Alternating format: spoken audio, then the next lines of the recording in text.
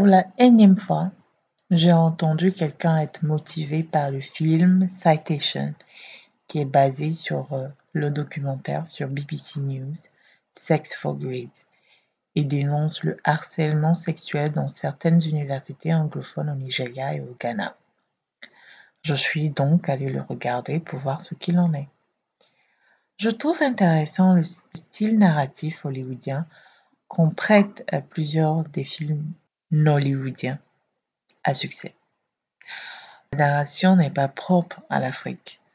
Je le dis très souvent même, quand on qualifie un film nigérian de bon, c'est qu'il a réussi à être au standard de Hollywood, puisqu'on se conforme aux blancs pour tout, et absolument tout. Ceci n'est pas une exagération, parce que consciemment ou inconsciemment, nos critères de validation, entre guillemets, modernes, ne sont souvent qu'occidentaux. À mon avis, le harcèlement universitaire est déplorable, mais les choses ne vont pas changer tout de suite. J'ai toujours eu un petit malaise quant à la manière de dénoncer ce qui ne va pas dans la société, peu importe ce que c'est.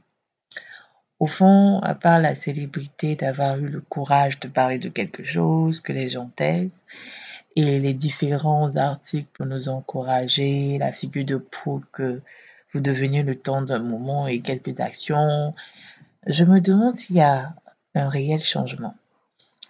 Il faudrait changer le mental des gens, parce qu'on ne change pas parce qu'on nous a exposés. Quand la personne a plus de pouvoir que nous plions, mais uniquement devant la scène, tout en continuant à faire ce qu'on interdit dans le secret. Dire à quelqu'un que c'est mal de faire tel ou tel ne suffit pas pour que la personne arrête. Parce qu'à certaines pratiques sont liées des croyances, des relations de pouvoir, des business, et j'en passe. Ce qui m'inquiète réellement, c'est que le mal ne disparaisse pas, mais se cache mieux pour faire d'autres victimes. Pour en revenir au film, s'il n'avait pas motivé certaines personnes, je n'en parlerais pas. Ce serait simplement un film, une représentation hollywoodienne d'une part d'histoire. Est-ce que les gens feront plus tard la différence entre le film et la réalité? Essaieront-ils d'appliquer les mêmes étapes de ce film dans la vraie vie? Et ces étapes sont-elles applicables dans notre contexte? Selon moi, en général, pour apporter des solutions, il faut déjà observer comment ce groupe de personnes résolvent les conflits dans leur société. Mais si vous appliquez une et même méthode pour tout le monde et dans tous les cas, je ne sais pas si ça va être efficace et surtout c'est un travail de longue haleine. Déraciner un mouvement aussi négatif nécessite du temps et des efforts constants. Les gens ne changent pas aussi facilement. Donc je pense que ça va prendre un petit moment, mais avec des efforts constants, rien n'est impossible. Ce qui m'a le plus interpellée dans le film, c'est que le personnage principal n'a pas reporté l'agression qu'elle a subie avant que le professeur ait menacé ses noms. Est-ce que cela voudrait dire que s'il avait continué comme si de rien n'était, elle n'aurait jamais parlé de cet incident? Et son petit ami ou une personne de son âge aurait-il eu le même traitement de faveur? Au final, je reste quand même sur ma fin de narration africaine. Et je me rends compte qu'il y a de plus en plus de narrations comme ça qui prônent des réalités qui sont différentes des nôtres. Par exemple, je ne connais pas le rapport de l'héroïne du film avec ses parents, mais une histoire aussi sérieuse qui t'emmène devant un conseil de discipline dont les gens parlent sur les réseaux sociaux probablement et dont on peut lire les développements depuis Dakar ne pourrait pas les laisser indifférents. Pourquoi est-ce qu'on gomme les parents dans les histoires africaines? Nous savons pertinemment que loin des films en Afrique, les problèmes de couple, par exemple, se règlent en famille. pas entre deux mojitos avec tes copines. Et qu'avant même de penser à quitter ton foyer parce que ton partenaire t'a fait ceci ou cela, tu demanderas conseil à tes parents. Pour nous, ce n'est pas une alliance entre deux personnes, mais entre deux familles. Je trouve la démarche même très importante parce que le mariage est jonché de jolis obstacles et il n'est pas rare d'en vouloir à mort à son conjoint. Il est donc important dans ces cas de comprendre que votre partenaire n'est pas tombé du ciel à une famille qui voudra comprendre et défendre leur enfant. Je ne vois vraiment pas le mal dans ce cas de figure. Ce sont en effet deux personnes qui se sont mariées et qui sont adultes pour prendre des décisions, mais elles pourraient bénéficier de conseils de ceux qui ont marché aussi sur ce chemin. Pourtant, on n'hésite pas à écarter la famille dans les scénarios modernes.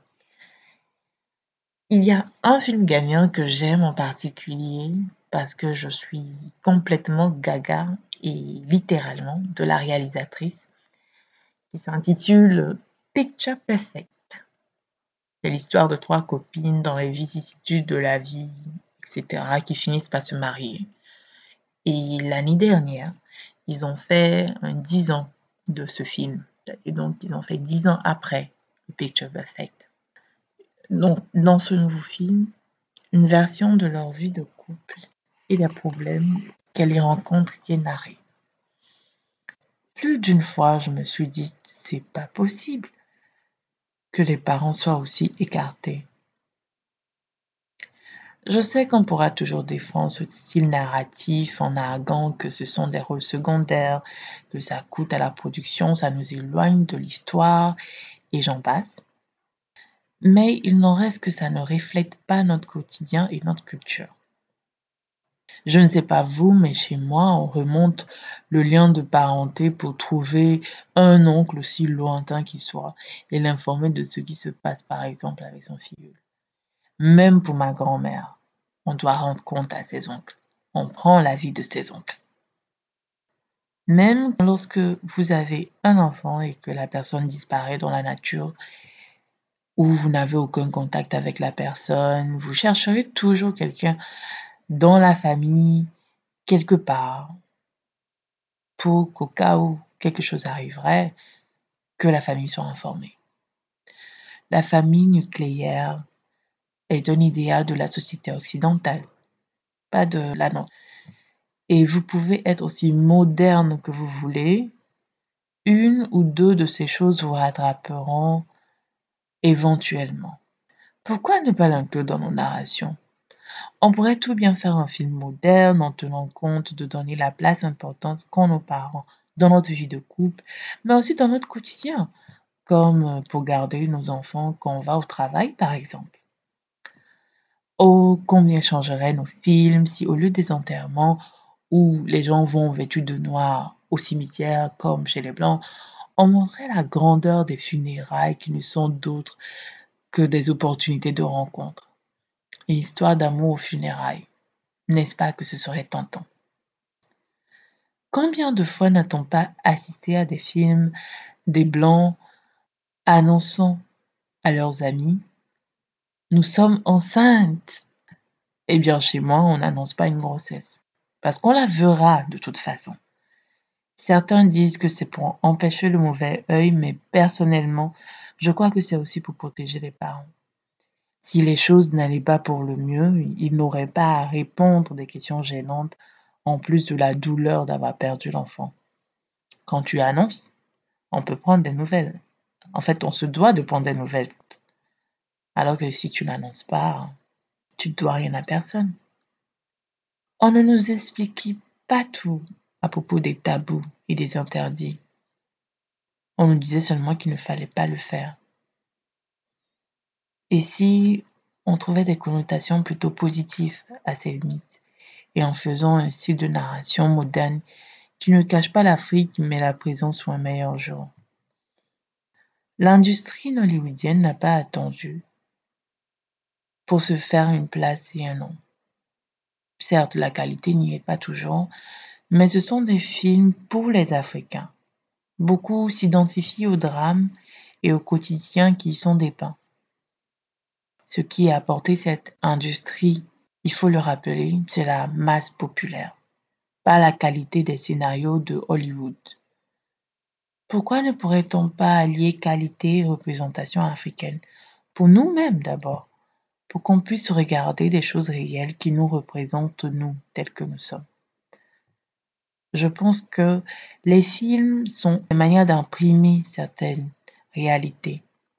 Et si les réalités que nous imprimons, ce sont des réalités de famille nucléaire, j'ai bien peur qu'on puisse toujours trouver en Afrique, en certaines pratiques africaines, je veux dire, le besoin de diaboliser et de dire c'est trop compliqué, pourquoi est-ce que les autres font si simplement et nous, non. Ces films restent des moyens de sensibiliser, de représenter, de dire aux gens voilà la procédure à suivre. Et il reste important qu'on garde un ton africain. Si on veut comparer avec d'autres industries, que ce soit Bollywood ou les films coréens, on remarque qu'ils n'hésitent pas à faire leurs films dans leur langue pour pouvoir atteindre leur public. Leur industrie, c'est pour eux.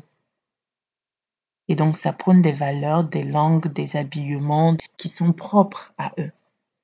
Pourquoi on ne pourrait pas faire de même pour l'Afrique?